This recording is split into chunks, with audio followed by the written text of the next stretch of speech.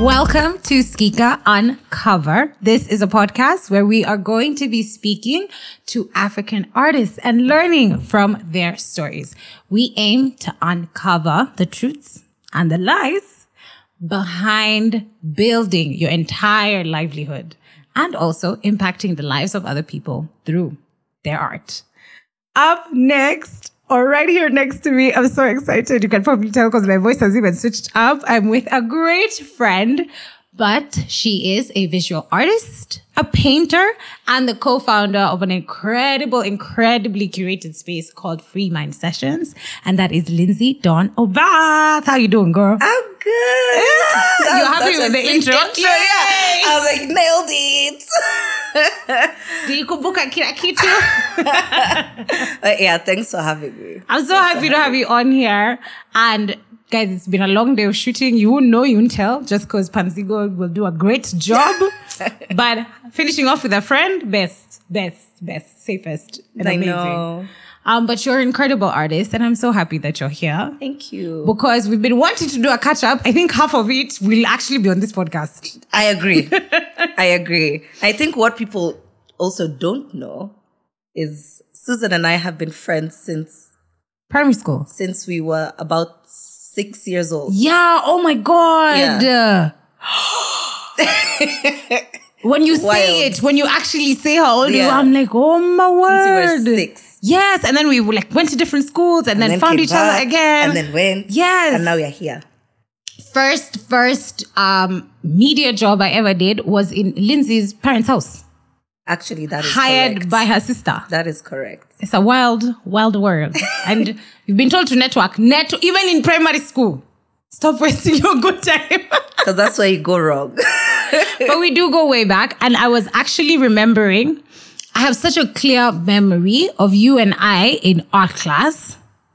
And this is when I realized I have a thing with pointillism because that's what we were being taught that day. And it irritated me so much. I couldn't keep looking around at everybody's pages with all the dots and my page. And I was just like, ew. But what I remember is Lindsay, no, I felt ew. I felt Vivi.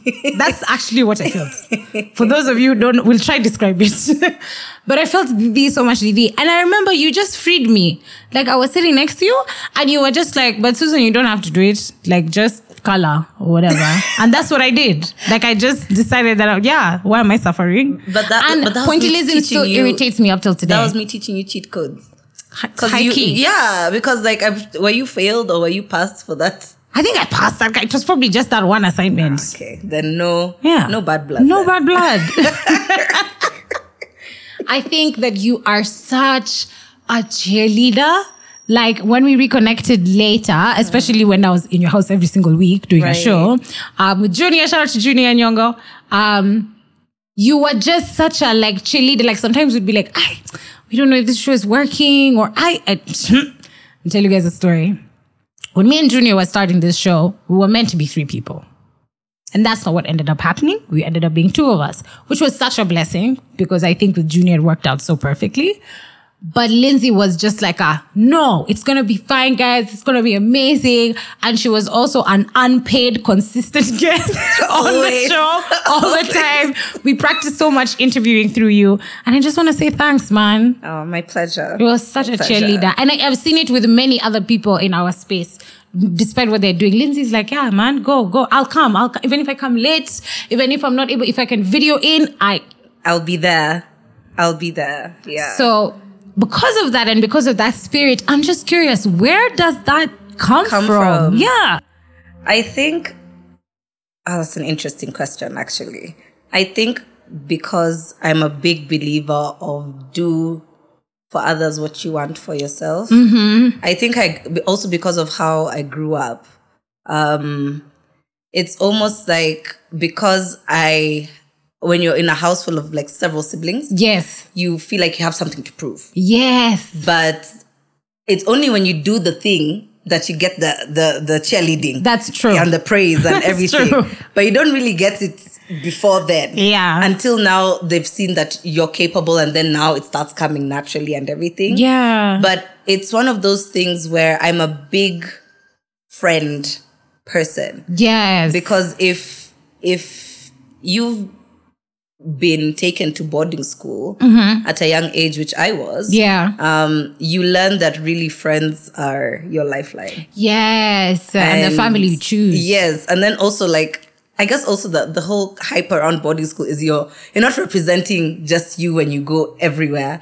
Yes. So you always have to like have that like, okay, I'm going to cheer you on, even if you're doing a very, very terrible job. I'm going to cheer you on because, listen, you need to just know that there's someone in your corner screaming for you. Yeah. So that sometimes one day, that's enough. Yeah. So that one day you just look back and be like, you know what, I'm glad I kept going. Yes. That's it for me. 100%. Really. Yeah. There's so many of us who need to thank Lindsay. Guys, give her flowers now. Please and thank you. Okay? I want, as this episode drops, her phone is just zzz, okay? Give her flowers. I will also text myself. And if you can bring them in person, even better. Even better. I want to actually, it's funny that I've talked about flowers because I have it here on my notes. You are such a plant mom. And it shocked me. So she's at this on social media. AH_this.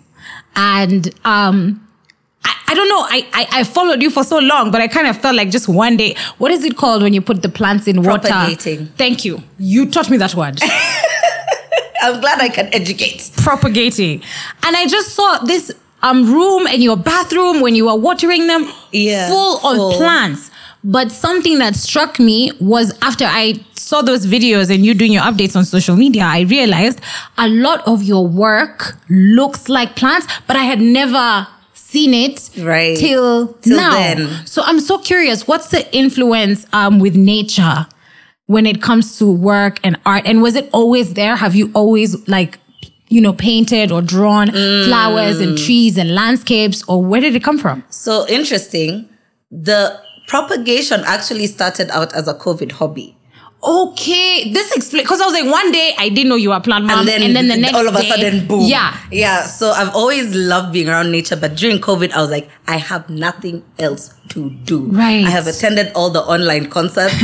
I have attended all the lives. I've seen everyone's everything. Yes. I know way too much about people's lives, which I didn't mind, to be honest, because I feel like COVID's so weird because it's one of those situations where when you look back, you realize that much as we were all separated, we got to know so much more about each other. And the world, that's so true. So much more, because now everyone is just like, listen, we're all kind of in this thing together. So let me just, if I share this thing, whatever. I'm just going to share it, whatever. Yeah. So I started just out of boredom. I had actually seen it online and I was like, listen, I've always wanted to have more plants in my space. And my bathroom has this very lovely skylight. And I was like, let's see. Yeah. And then it started off 1. Then it started off 2. Then we got to the 10s. Then we got to the 20s. Yes. And by the time I moved those plants to a different space, I had 60. You lie. Yeah. Lindsay. 60. What are you saying? I'm saying COVID reminded me I had time. That's a forest. Yeah, it was a forest. That's amazing. Yeah. I am so impressed. And to build up on now the second thing you had asked me about, the influences of nature and everything. I was born in a forest. What do you wait? What?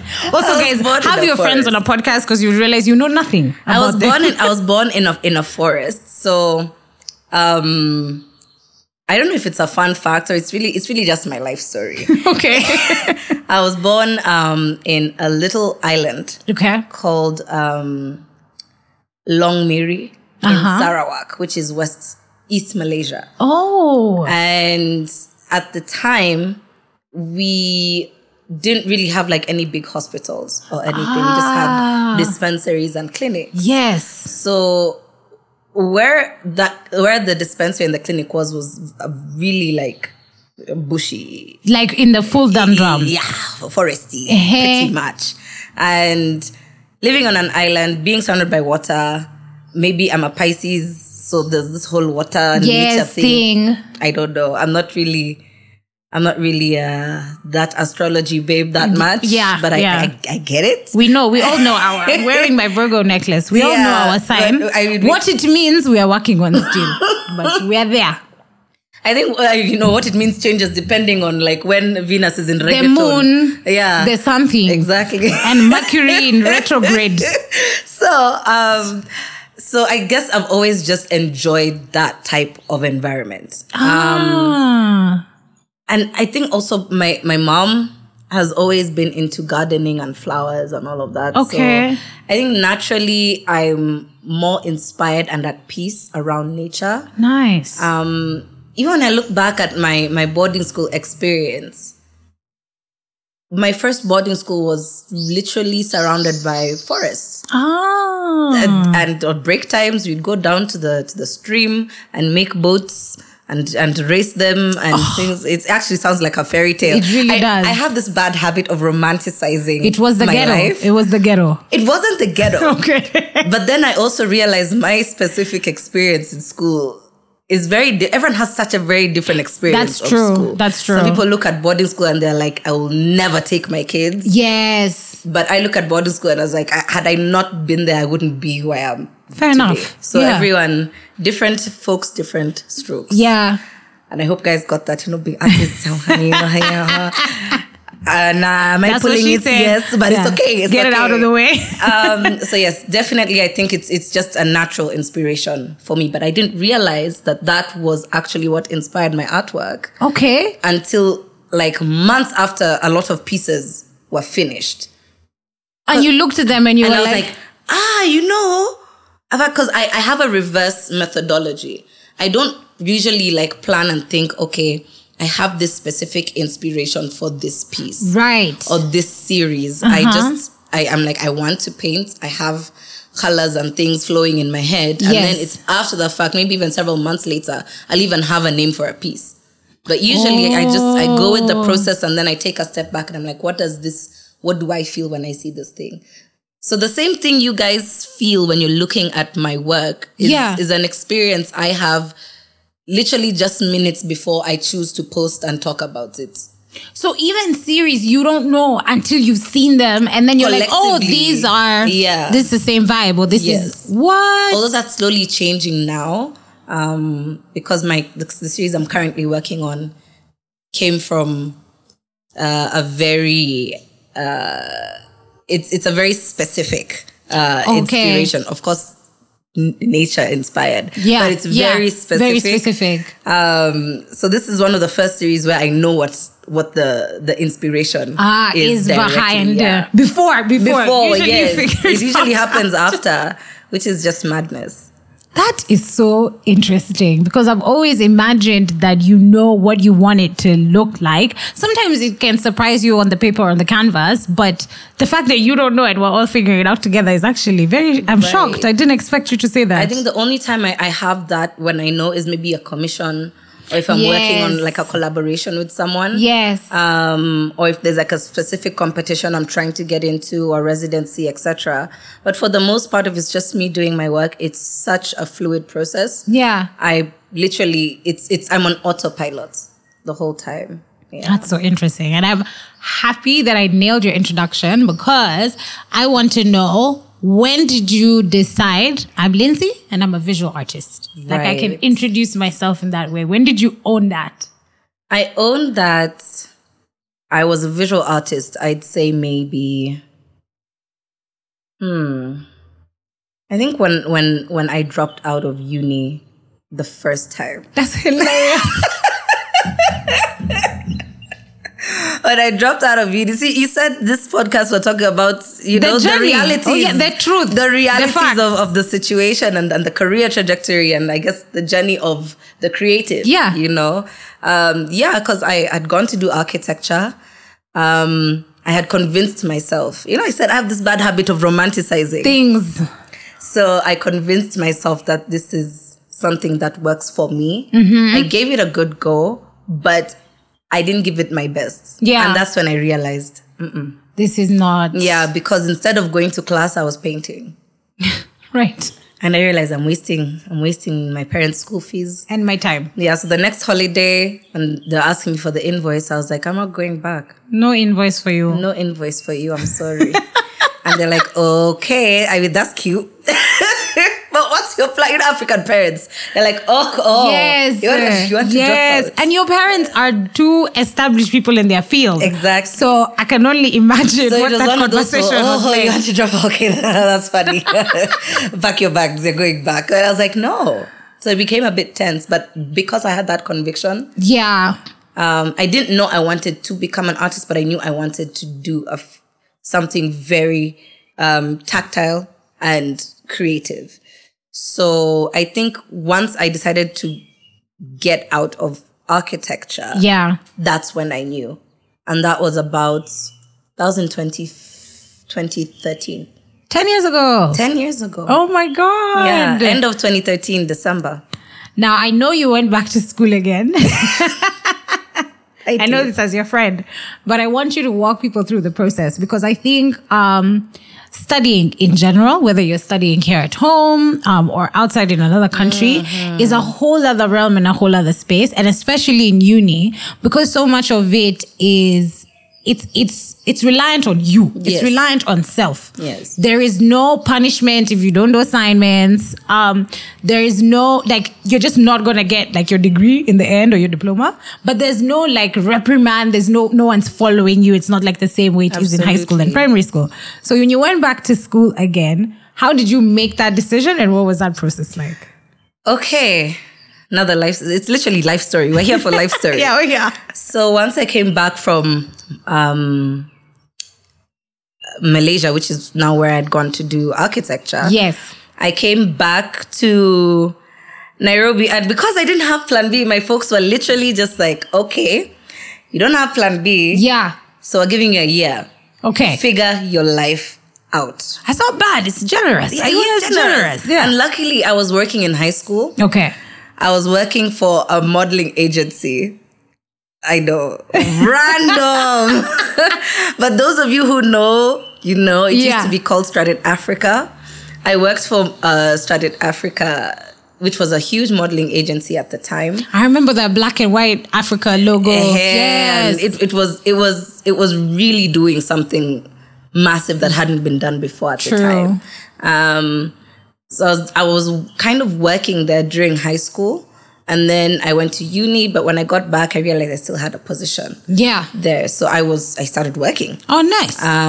But my folks kept side-eyeing. They're like, okay, yeah, you're working. You're making your small monies. Yeah. But school? Yes. And I was like, okay. So as I was working, I was also painting.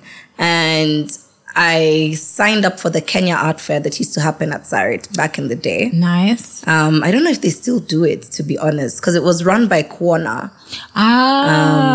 So I'm not sure. Maybe we'll check it out. If you're listening and you know, let us know. It was run by Kuona, and this is now 2014. And I got in and I exhibited. And actually, I was exhibiting one piece there, because you could submit several. Okay. But then Kuona now curates and chooses the pieces that they want. So they selected one. And I was exhibiting. But, of course, it's an art fair, and they bring all these high schools and secondary schools and primary school kids to come and see. So I see my old high school is there. I see Greenstead's is there. I'm like, Greenie is talking to all my teachers. I'm like, oh my gosh, my work is here. Yeah. And they're like, oh, we always knew we're going to do something creative. So that was like, it was affirmation. But they were going to do a talk for the year 13 and year 11 kids about like what you can expect, like art career and studying and all of that. I was like, let me just go sit. Dude, it still applies. Yeah. Still applies. Yeah. Sometimes you walk by a school and you're like, even me, I'd really like to know. Yeah. So I was like, let me go and see. So they had a talk, and they had all these lecturers from different universities. Okay. And clearly I'm the oldest one in the room that is not like a teacher or someone minding the children. And this guy at the end of the talk comes up to me. He's like, I noticed you were in the corner. And like, do you have a child that's interested or whatever? I was like, no, it's me. It's actually me. Yeah, it's actually me. And then I told him my story. I told him I was exhibiting. And turns out he was a lecturer. He was head of one of the teas Yeah. in the art department Oh. at Kenyatta University. Oh, cool. So he's like, okay, show me your work. I was like, okay. Then I showed him. He's like, listen, we're having an intake coming up. I'm going to send you some documents. Just apply. I love it. And I was like, huh? And he's like, yeah, because you're clearly eligible to get in. Yes. But what I also didn't realize is there's no eligibility to get in. He was just rubbing my ego. But validation all the same. Validation, listen, I'll take it, right? Yeah. So he gave me that admission form, and I filled it in, submitted it, and then that was it.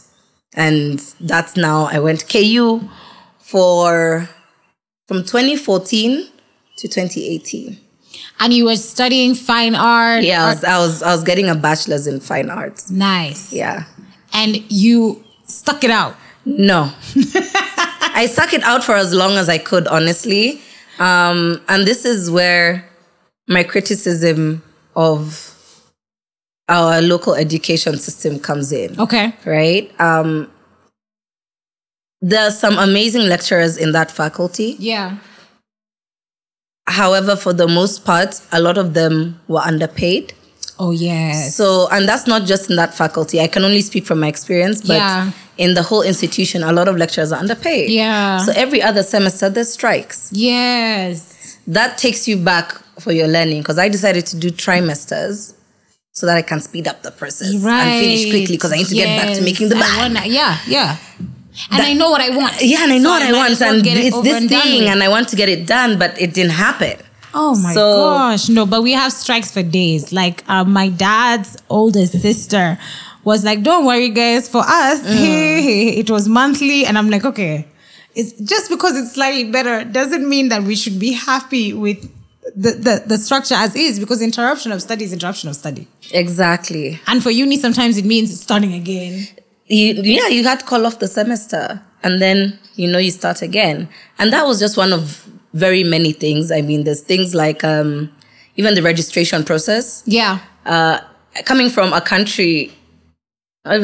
university that had things digitized. Yes. And in KU, there was... analog. It was analog. You have to walk to one faculty, get a stamp. You walk to another faculty, you get a stamp. You walk to a whole other faculty, you get a stamp. But now they've also closed the door for lunch. Yeah. So you can't get your stamp. So you have to wait for a whole other hour until lunch is done. Yeah. Then you go get your stamp. And then just of course they give you 2 weeks to register, but that's because they know how long the process takes. But it's like, why are you accommodating such a long process instead of trying to make the process shorter? And there's someone who's listening to this right now who's saying, no. I know Lindsay did not just say registration for a course takes 2 weeks. At least for that semester, because there's also there's thousands of kids. Of students. Yeah. But if you're using that method of walk and stamp, you need 2 weeks. So it used to frustrate me. And then they'd also change the fee structure. Okay. Without really much notice. Okay. So what they do, they put all the notices on a notice board. If you're not in school that day and you have not walked past that notice board, you'll be shocked. You will be shocked. Yeah. So I remember I was told I had to call off a semester because the fees had increased by about 2,000 shillings. Yet I had already paid the original fee. But because I can't register my units because I had that 2K missing, I had to call off that whole semester and come back 3 months later. And I'm thinking there's so many levels to this, because there's also the national conversation of now public universities aren't going to get funding. And so now what does that look like? Does the university have enough time to panga themselves? Exactly. And make sure that they can do it? And then you have thousands of kids leaving high school every year. Yeah. Waiting for placement in university. Hey.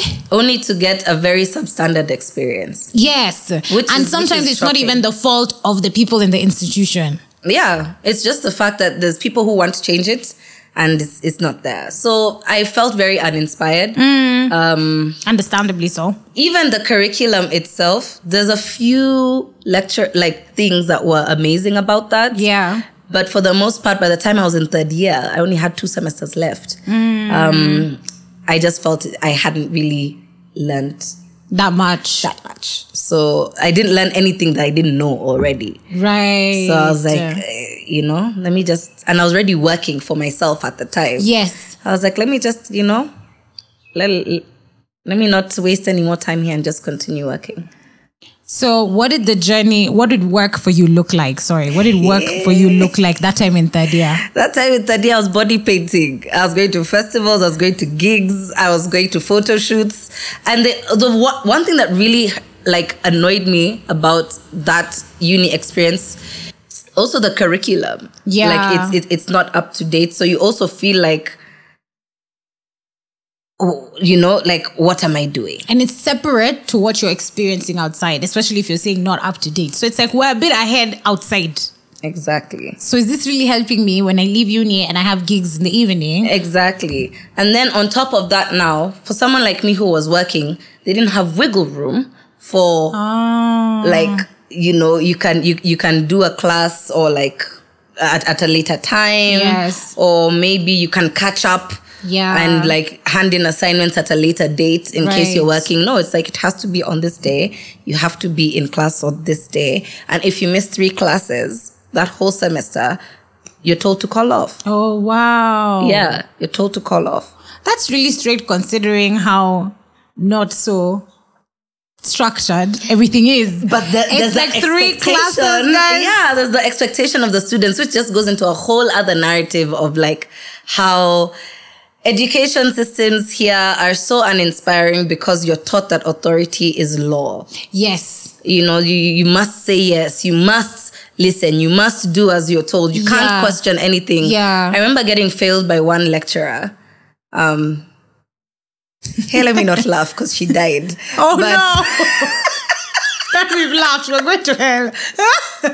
Okay. No, because, I got failed by her. This is bad. I shouldn't be laughing. No, it's okay. Tell the story. It did happen. It happened. It happened, right? So I got failed by her because I used to question her all the time. Right. Because I'm thinking, listen, we're in an art university. The whole idea, I can't stop laughing. And I'm laughing because I'm ashamed. I'm ashamed. No, it's wild that you say that because I did 844. So 844 is the Kenyan local education system. Yes. For primary school going into high school. And then I moved to international curriculum, the British system specifically. But I remember that was such a stark difference. Facts. Even needing to go to the bathroom. I was like, wait. You can go. You can just need to go to the bathroom, stand up, tell the teacher when they're headed towards the door and go. I was like, I remember being lectured, being told, when you need to go to the bathroom, so why don't you go to the bathroom during the break time? Yeah. Yeah, and I was just like, and you're sitting in class rocking because you're going to piss all over yourself. Literally. Out of fear of asking. Hey. And even just like you said, how the education is structured. And the wildest thing is, in this same very Kenya, when you get out of school, everything works because you question. It's very different. You go to government buildings, you need something done, you do it the wrong way, then they're like, lakini haukuuliza? Excuse me? For years, you've been telling me that I follow the line as is what I'm told. Now I am now you want me to be proactive. Yes, you sucked that out of me. So it's a big, big, big thing. And that's why, it was very important for me to be very sure about dropping out the second time. Yeah. Because I was like, okay, this is the best you can get in this country right now. Yeah, because KU is an amazing arts uni. It is. Some of our best writers, the theatrics, they all went through KU. Yes. But the curriculum is outdated and there's not that much support. So I was just like, let me just do my thing. So that's around the time I started doing the body painting. Yes. And I figured I'm pretty okay. I have something I've been doing for a few years now. So yes. Let's just say bye-bye to this side and say hello. To this other to real side, life. to the biashara side to real life. Making art your career. Now, it's very interesting because I've never asked you this before and you have painted me quite a few times. Yes. And guys, if you have not gotten your body painted by Lindsay, just get serious. Go on her page and see where next. Because I'm sure they're going to reduce the opportunities as she grows. It's already happening. Right? It's already happening. How did the body art and the body painting start? Okay. So, it's a long one, but I'll cut it short. Kenyans, for the most part, have heard about, there's a festival in Uganda. Yes. With a very controversial name. Apparently. Anyway, so I started off my body art at Nyege Nyege out of frustration. Okay. Only because I'd gone for the first Nyege. And like ever. Yes. And we're about 300 people. Right. In total. Okay. And this is like 300 on the ground, like everyone. Everybody. 300. Cute little very start of cute, and it was amazing. So I was like, oh my goodness, a whole festival in a whole other country. It's my first festival first festival in East Africa outside of Kenya. Right. And I remember just not being able to shut up about it. I came to Nairobi. I spread that gospel like wildfire. So now the next year, we ended up going to Nyege as a whole group of Kenyans. Yes. In 2 buses. So we were first like around 11 Kenyans, the first Nyege, and now we're over 60. Yes. And a lot of Kenyans do not travel outside of Kenya. And when they do, they barely go around East Africa. Right. So they're entering Uganda. They don't have SIM cards. They're wondering where they can change money. I'm being followed. Guys are asking me questions. And I realized I'm not enjoying the festival experience. Because I'm somehow admin. Now I'm admin. So I'm there. I've taken my paints. I've gone to, because the original setting for the festival was very beautiful. Right by the shores of the River Nile. Me, a nature baby, as we've discovered. Yes. I wanted to go there and sketch and paint. Oh, love it. But because I was being looked for, I was like, you know what? I'm turning off my phone. I'm going to paint on myself. So that in case anyone is looking for me, they'll just see another paint face. They'll ask, oh, have you seen the girl who's painted and whatever? So that was now day 1. I think it was day 2. Yeah. Day 1 or day 2. Now, in the campsite where we all were, all the other Kenyans were like, oh, what you did on yourself yesterday was so cool. Can you do it on us? I was like, okay. Clearly now that helps everyone find each other. Yes. And it works better for me. And then, literally, that's what happened. And there's actually a picture on my Instagram, because we're Kenyans and then some other foreigners as well. Yeah. I have pictures of that time. The very first time I painted other people, which is crazy because there's this, in one of the pictures, there's this older white man. His name is Andrew. I think he's from the States or Canada. I'm not sure. And he was kneeling down because he's very tall. Kneeling down and I was painting him. I think his name was Andrew Behrens.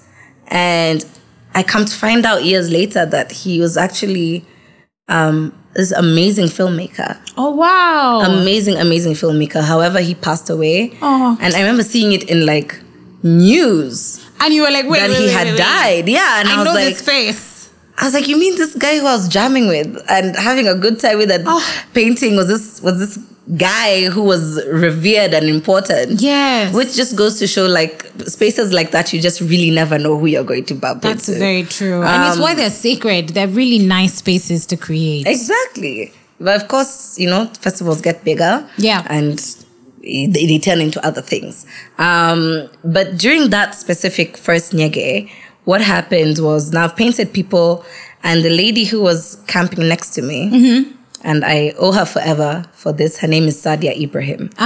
Sadia Ibrahim, my longest collaborator of all time, actually, since then. Love it. Actually, not necessarily Sadia, but the company that she ran at the time, which was Kenya Nights. Okay.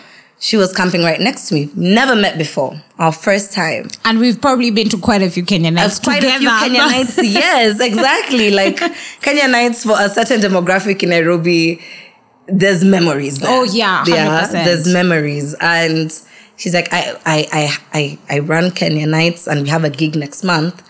What you're doing can be a thing. I had never considered it. So you're not even charging anyone. You're just having fun. And you're like, I painted myself. They like it. I'm going to paint them. Less work. They're sending me less. They're asking me less questions. Pretty much. So they're like, listen, just come. It's a thing. You come charge what you want. Oh.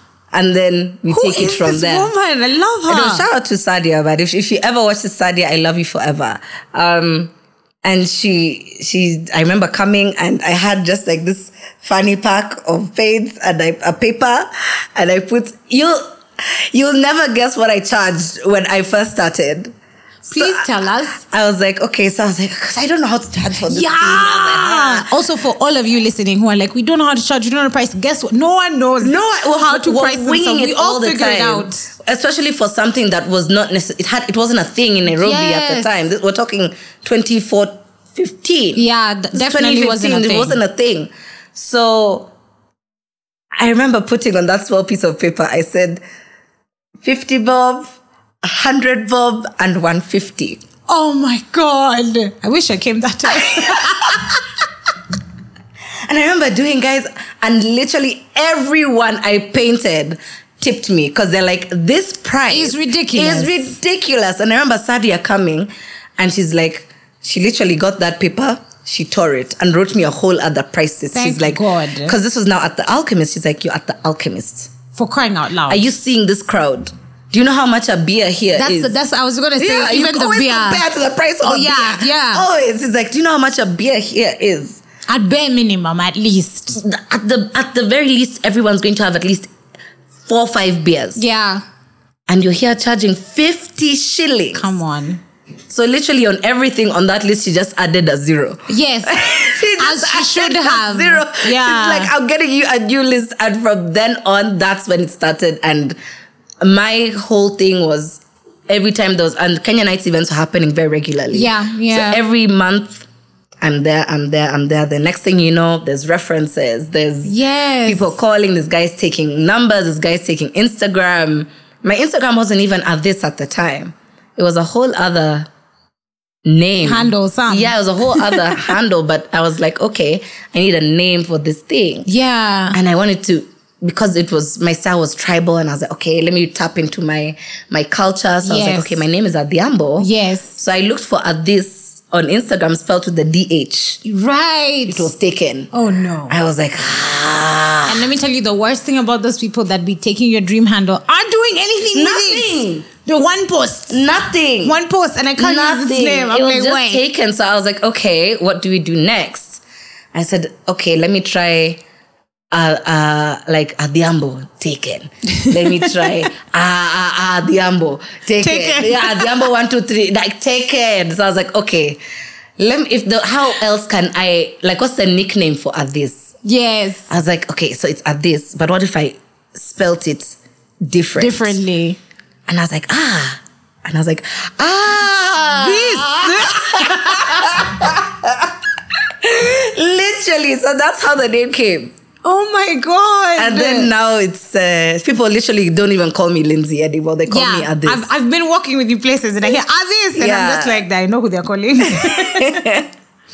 So let's get to the evolution of all this. Now at least you're getting paid to paint bodies. You're in fun party spaces, which is what you were also like looking for when you're going to festivals and everything. And you're like, tick. And then you're also like, I'm charging and I'm charging more. Yay. What's been the evolution now? Because there's artists that's getting commissioned to do work. There's artists that's even training people to do the body paint because you're being booked at 4 places at the same time and you can't be there. So, which I love for you, by the way. Thank you. What was that evolution like? I'd say it was necessary. I think the environment around Nairobi forced me to evolve. Oh, good. Because Nairobi is one of those places. I think also just generally, if you're doing something good that's not been done before, everyone's gonna do it. Yeah, absolutely. Everyone like is going to do it. I'm like, look at Nairobi right now. I'm very happy that now there's an abundance. Yes. Because I don't have to stretch myself thin and everyone can make a bag. Yeah. At the same time, I also realized, everyone's also undercutting my prices. Right. Yes, that always happens with competition. And they're also, they say imitation is the greatest form of flattery. Mm-hmm. But guys were straight up ripping my shit. Yeah. Like just like taking my actual stuff and replicating it, which I understand. everyone needs to start off being inspired somewhere. But then now in a business sense, it was, I can literally get what you're doing for cheaper. Yes, yeah. Somewhere else. Yes. And that for me kind of made me take a step back and be like, okay, I'm a creative. I've done the body painting. I've put my name out there. I've networked. Yes. What's next? Yeah. And I was like, I don't want to be known as Lindsay the body painter anymore. I want to be known as Lindsay the artist. Yes. And when I started having those thoughts, COVID conveniently came.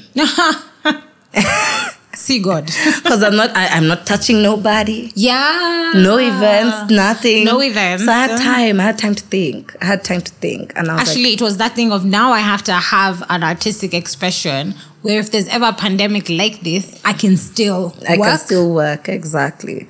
But for me, it wasn't really a whole work thing because I realized I'm not making any money. Yes. I'm one of the privileged people that still had a home to go to that was taken care of. And, you know, I was pretty safe in terms of safety net during COVID.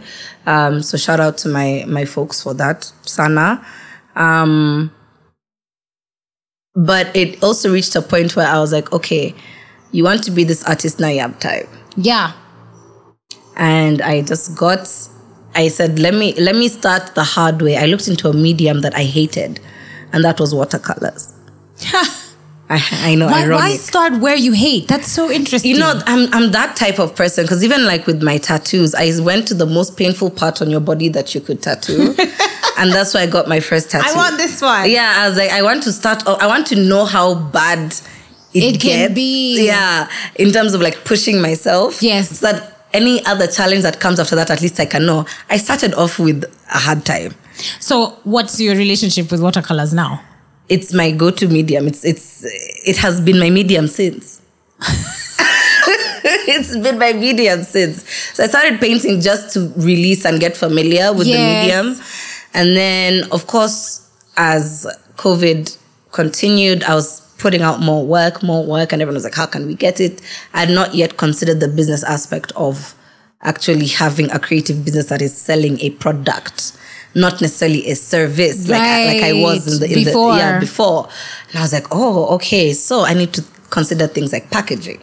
I need to consider things like pricing. I need to consider this thing actually has a market. Yes. And I need to look into it. Like who is the one making decisions when it comes to things like pricing or what's worthy to show in a gallery. Exactly. And things like that. So, and even the people who are going to buy, how much do they actually have to give me? Because it's always more than you think it is, guys. Yeah. We always think it's less. It's actually always more than you're estimating. Yeah, for sure. And then, you know, also things like, how do I mark up my work? Because art supplies in Kenya are ridiculously overcharged. Yeah.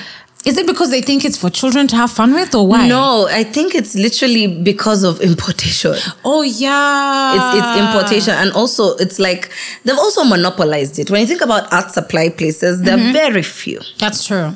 If you know you have the whole country by the balls. Yeah, you charge what you want to charge. And it's also at a time where people are not so used to shipping in things. Not like now, where there's access to all those shipping services and you can order and do these things.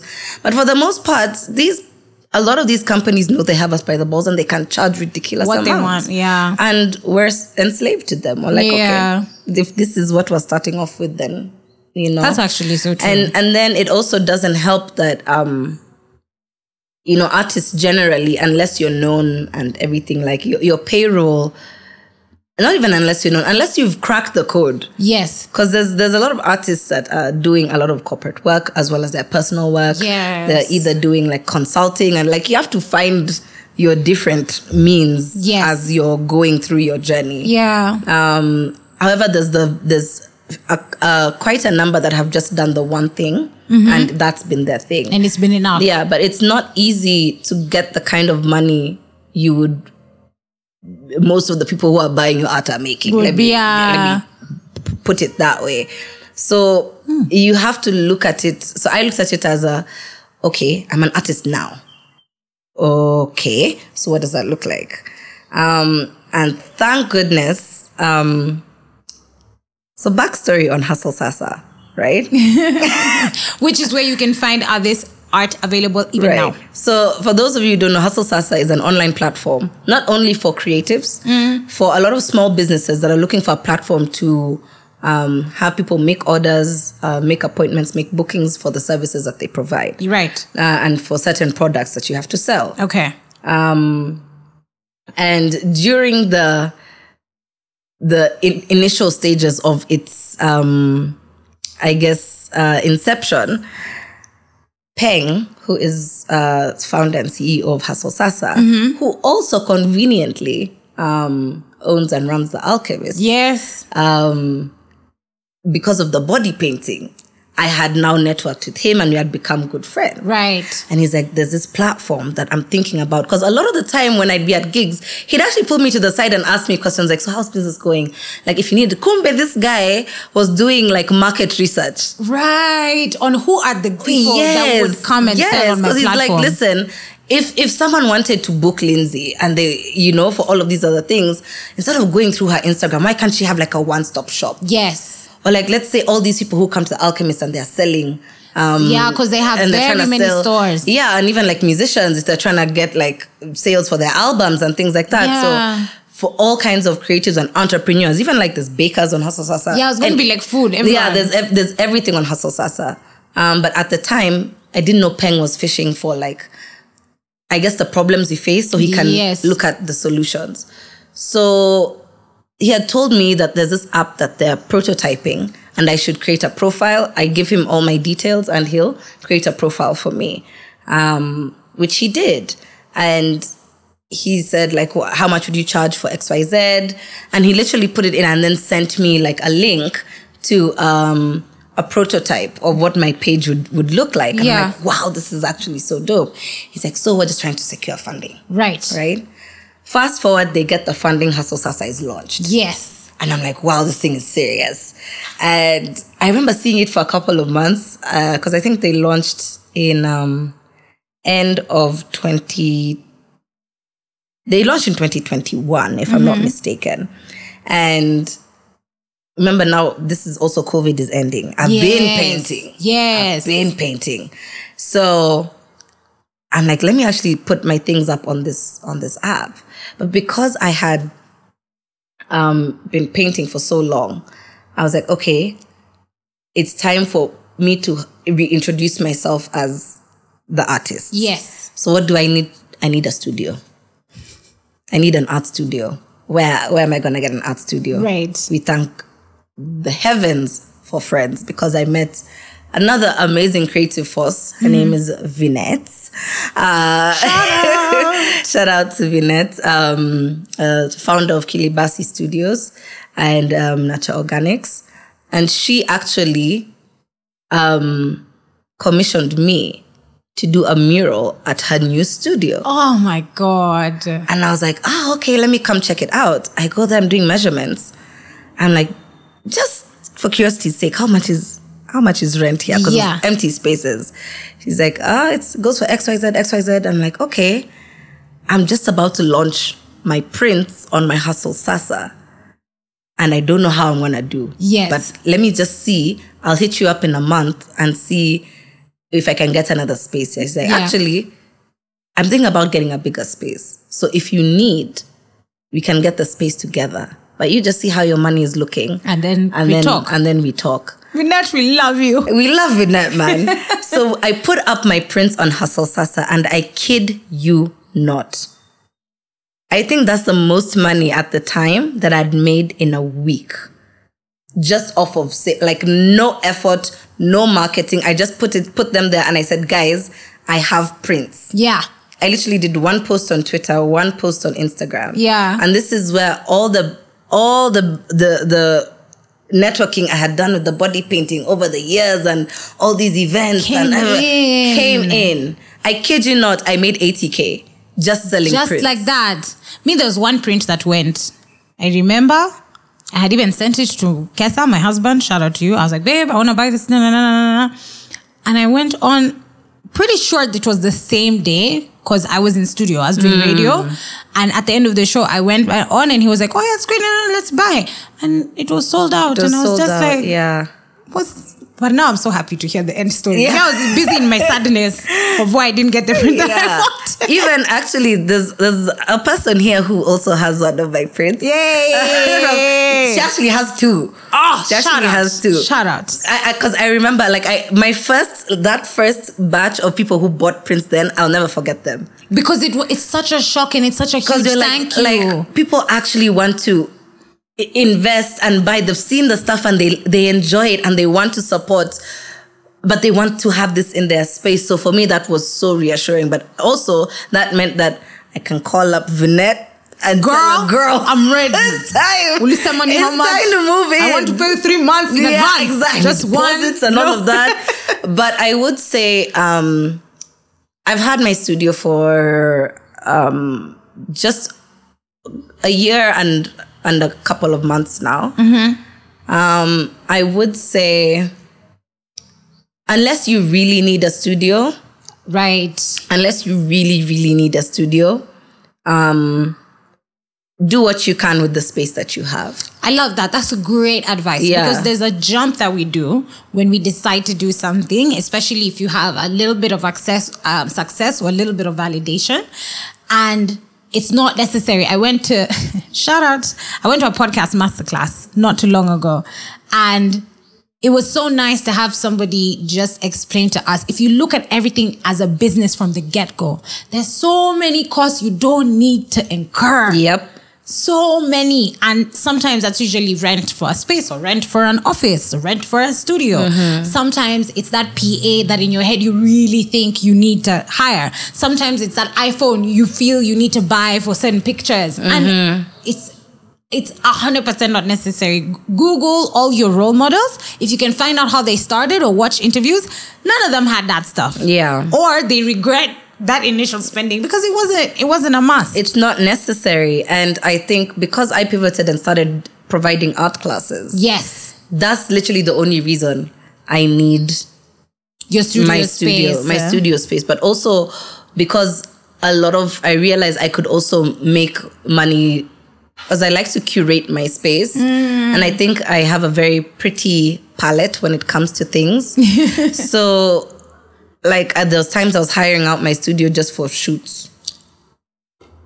You know, so someone is shooting a music video or they're doing like a podcast and want to interview guys as they're painting. Like so many other things. And I was like, okay. But now,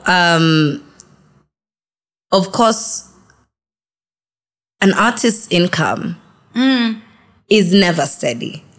Unless you're working in a job with an employer that pays you regularly. Yeah. An artist's income is never regular. So you have some really hard-hitting months. Yeah. And even the space you've invested in may not necessarily make money for you. Yeah, yeah. Because you're relying on also what's in other people's pockets. But I guess this is the challenge to every creative, to just find new creative ways to make money. I call it the creative's curse. And I only say curse because it's something that we don't choose, but it's part of the process. And you have to adapt. It comes with it. It comes with it. You have to find... The curse of the creative is you're very creative to create things, but you also have to be creative in making money. That's so true. You have to be creative in how you're going to make money. The juices are needed in every aspect. Because I keep telling people there's creativity everywhere, even in banking. Yeah. Even in, like, for me, creativity is not just related. What do you call it? It's not just limited to creatives. Yes. There's creativity literally everywhere you look. It's there. Yeah. But it's just on your mindset, you know? Because I feel like solution generating professions. Yes, any solution driven. Yeah, exactly. Thing. Like it's you hella have to creative. be very creative. Hella creative. So just back to what I was saying about like having a space. When you look at like your investments, initially when you finally conquered one thing and trying to go to the next level. Yes. It's okay to make mistakes. Right. It's okay to invest in something and have expectations that are not met. Yeah. Because things will only work out in your own individual experience of that thing that you've put your energy into. Yeah. try and do your due diligence and pay attention to your books. I love that. Yeah, really pay attention to your books, because you really end up spending things that you don't need to be spending on. And especially when you're trying to be it's important to know the full scope of what your creative enterprise needs. Yeah.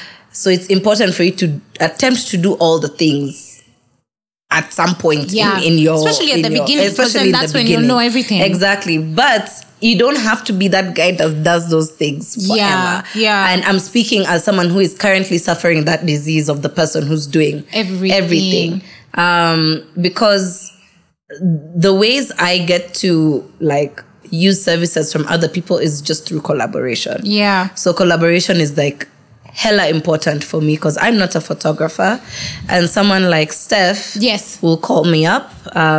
Those of you who don't know Steph Panzigo, follow her on Instagram. Doing this whole production. She's amazing.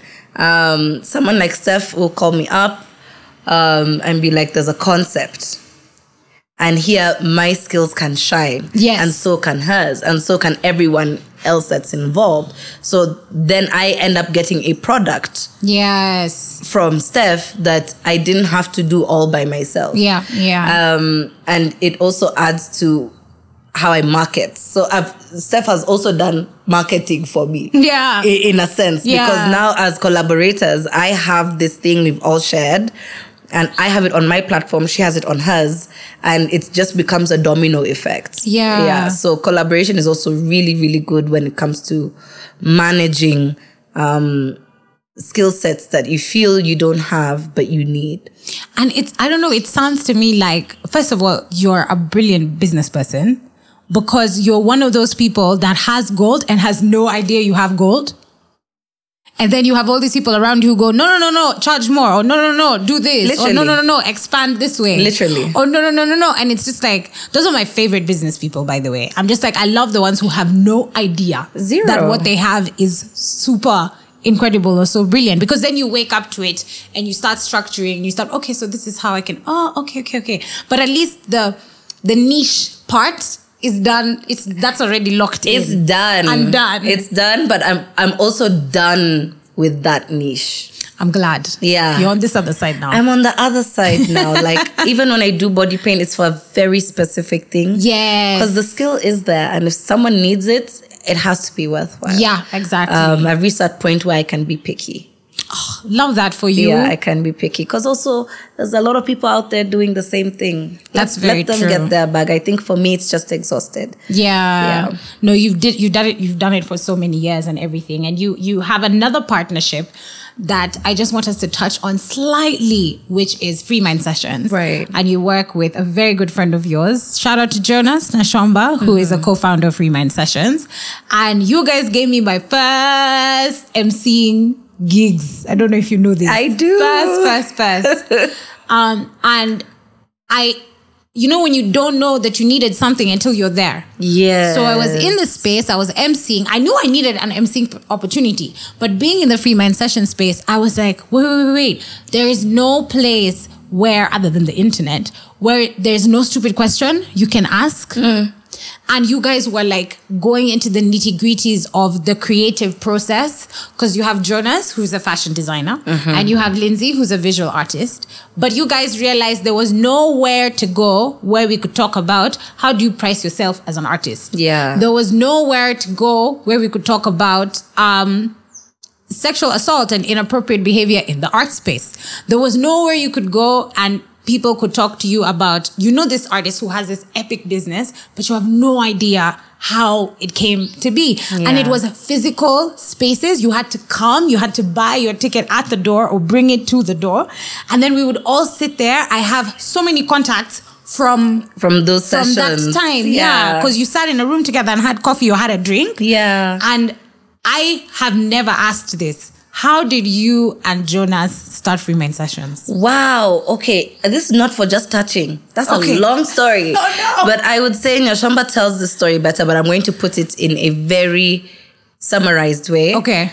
Nyashamba had her thesis built on a fashion brand that encourages the free-spirited person. Ah. Right? And she said, because this has inspired me so much, how can I create a space for other free-spirited and free-minded people? Right. So she ends up doing these free mind sessions, and Nyashomba and I met backstage at the model management job that I had years ago. I started in Africa. We met backstage because at the time she was an intern for another fashion designer. Okay. And we met backstage, and that's how we met. What? Yeah. So fast forward years later, she has this thing. She's seen that I'm a creative. I've now checked into art school and I'm doing all these things. And she's like, we need someone who can do decor. Okay. That was the approach. That was the approach. So I started off Free Mind Sessions as the decor person. Right. We were 5 ladies who all had different things that just combined forces and believed in the vision. And that's how I started off Free Mind Sessions. Like, that's how. What? Yeah. That's an incredible story. Fast forward to, we did 5 years last year. 6 years later. 6 years later. Fast forward to 6 years later. And now, of course, some of our initial group either got other commitments or just weren't aligned with the vision. They felt it wasn't working for them. Yeah. And we ended up being just the 2 of us. And you've done such incredible work. You have such awesome collaborations, like what you do with the Nairobi Institute. Design Week. Dude, I am just like, these are my friends. I know these people. I know them, okay? And I want to give you guys your flowers for that. Thank you. And if you go to our Instagram page, you will find the link for Free Mind Sessions, or just look for Jonas Nyashomba and you will find it. Yeah. And it's a fantastic space, and they are back. They had taken a bit of a hiatus. We really had. But they are back. We're back So you're listening to this at the right time. Yeah, and depending on when this comes out, our next session is on the 28th of this month. Oh, perfect. And we're talking about money habits. Hey. Because it's like we figured out as young adults, what we can do to make money. It's like now, once the money comes... it's how you're spending it and how you're saving it. Yeah, what happens? Crazy. And we're not talking about like what you should do. It's more about holding yourself accountable for the decisions you make. Absolutely. Yeah. Because it's like we know what we should be doing, but somehow we end up doing other things. Why? Guys, I could talk to Lindsay for 3, 4, 5 hours, but I want us to bring this to a close. So we have been asking the different artists that we're hosting on the space to ask questions to the next artist. Mm-hmm. So the question that I have for you is, if you could close your eyes and picture the future Kenyan art industry, let's even say 50 years from now, what does it look like? Paint that picture for us. 50 years from now. Mm-hmm. So we're in 2073. We're going to 2017. Yeah, I know. Do you know how crazy that sounds? It sounds... What? We'll be raisins. Yeah. We will be raisins. We will be very old. But hopefully hot raisins. Hot raisins, for sure. Hot raisins. I think that space will probably look a lot like it does now. And let me say this. Let me say why. I think as such a new space that has a lot of innovation happening, there's constant change, right? And right now, as the creative industry, there's a lot of non-conventional things that are being given light. Yes. Right? I do see, though, in 50 years, artists being taken a lot more seriously. Yeah. Because right now, arts and the creatives are defining how everyone is consuming information. Very true. It's no longer, one person in a room with the idea. It's the whole conversation. News is being given to you in a creative way.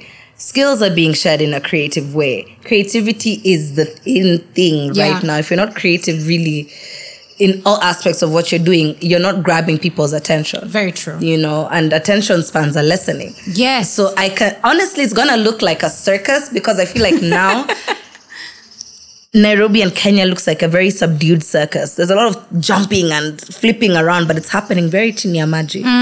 But now it's just going to be out there for the world to see. And we look back as people who have had the privilege of being in a creative space that didn't exist, aka like before technology is what it is now. Yeah. Because we are at the age group where things transition. That's true. We got internet. Yes. We got smartphones. Yep. And we were there when there were no smartphones. Yep, very true. We were there when there were no laptops. Yeah, now there's apps and you can do everything on your phone. Exactly. So as the people who were pioneers of that transition, in 50 years' time is when we'll really get to see what that full transition looks like. Yeah. And what the benefits are everywhere. Yeah. Because then hopefully by then it would have spread into more rural areas and whatever. And you know, everyone has the laptops, everyone has the internet and everything. I can also only hope. Yeah. I can also only hope. And also like this art becomes something that is revered and not just something that is known as a struggle. Yes. And you've chosen this, hey? So you want to suffer? Yes, exactly. It's not just known as a struggle, but it's something that is a necessity and it is recognized as a necessity. Absolutely. Yeah. 100%. So what is your question that I can ask somebody else that's going to be joining us here on this platform? They could be anybody. They could be a sculptor, a videographer, a rapper. It could be anybody. I think the question that I would like to ask them is, have they experienced a point in their creative journey where they felt they had to pivot and turn into a different version of themselves? Oh. And what happened after that? Yes. Like what were the advantages and the disadvantages? Because I feel like a lot of us are in that space now. Yes. And it comes with the good and the bad. Yeah. And some things fall off and other things you gain. And I think people are not, because we're in this place together, people are keeping the experiences very close, because it's very personal, because you're changing they're changing a version of you that people have familiarized themselves with. Yeah, yeah. And that's, and most of the time we're mad as your fans. We're like, no. We don't want this. Exactly. But you have your reasons. So that's the question I want to ask. When you've decided to make that change, or when it has happened, or if you're considering it, or what have you, like what happened? Yeah. Yeah. Oh, that's a brilliant question. Ending this podcast episode on such a happy note. Me and my friend gonna go catch up, okay, with the rest of the crew. So y'all gonna have to wait until the next episode to hang out with us. Yes. But it's been a blessing having you here. I've had such a good time. And shout out to Hustle Sasa. Shout out to Panzigo Studios. I've really been plugging. Panzigo Productions, who's doing this. Shout out to Skika Africa, Shout out to Skika who have Africa. made this possible, and Savannah Space, who have given us this beautiful, beautiful furniture. To my family members who've given us the space where we're shooting, shout out to you as well. I am Susan Joroge Awori. I have been your host for this episode, and I'm so excited to have you guys on the next one for Skika Uncover. Be blessed, and I'll see you next episode. Bye.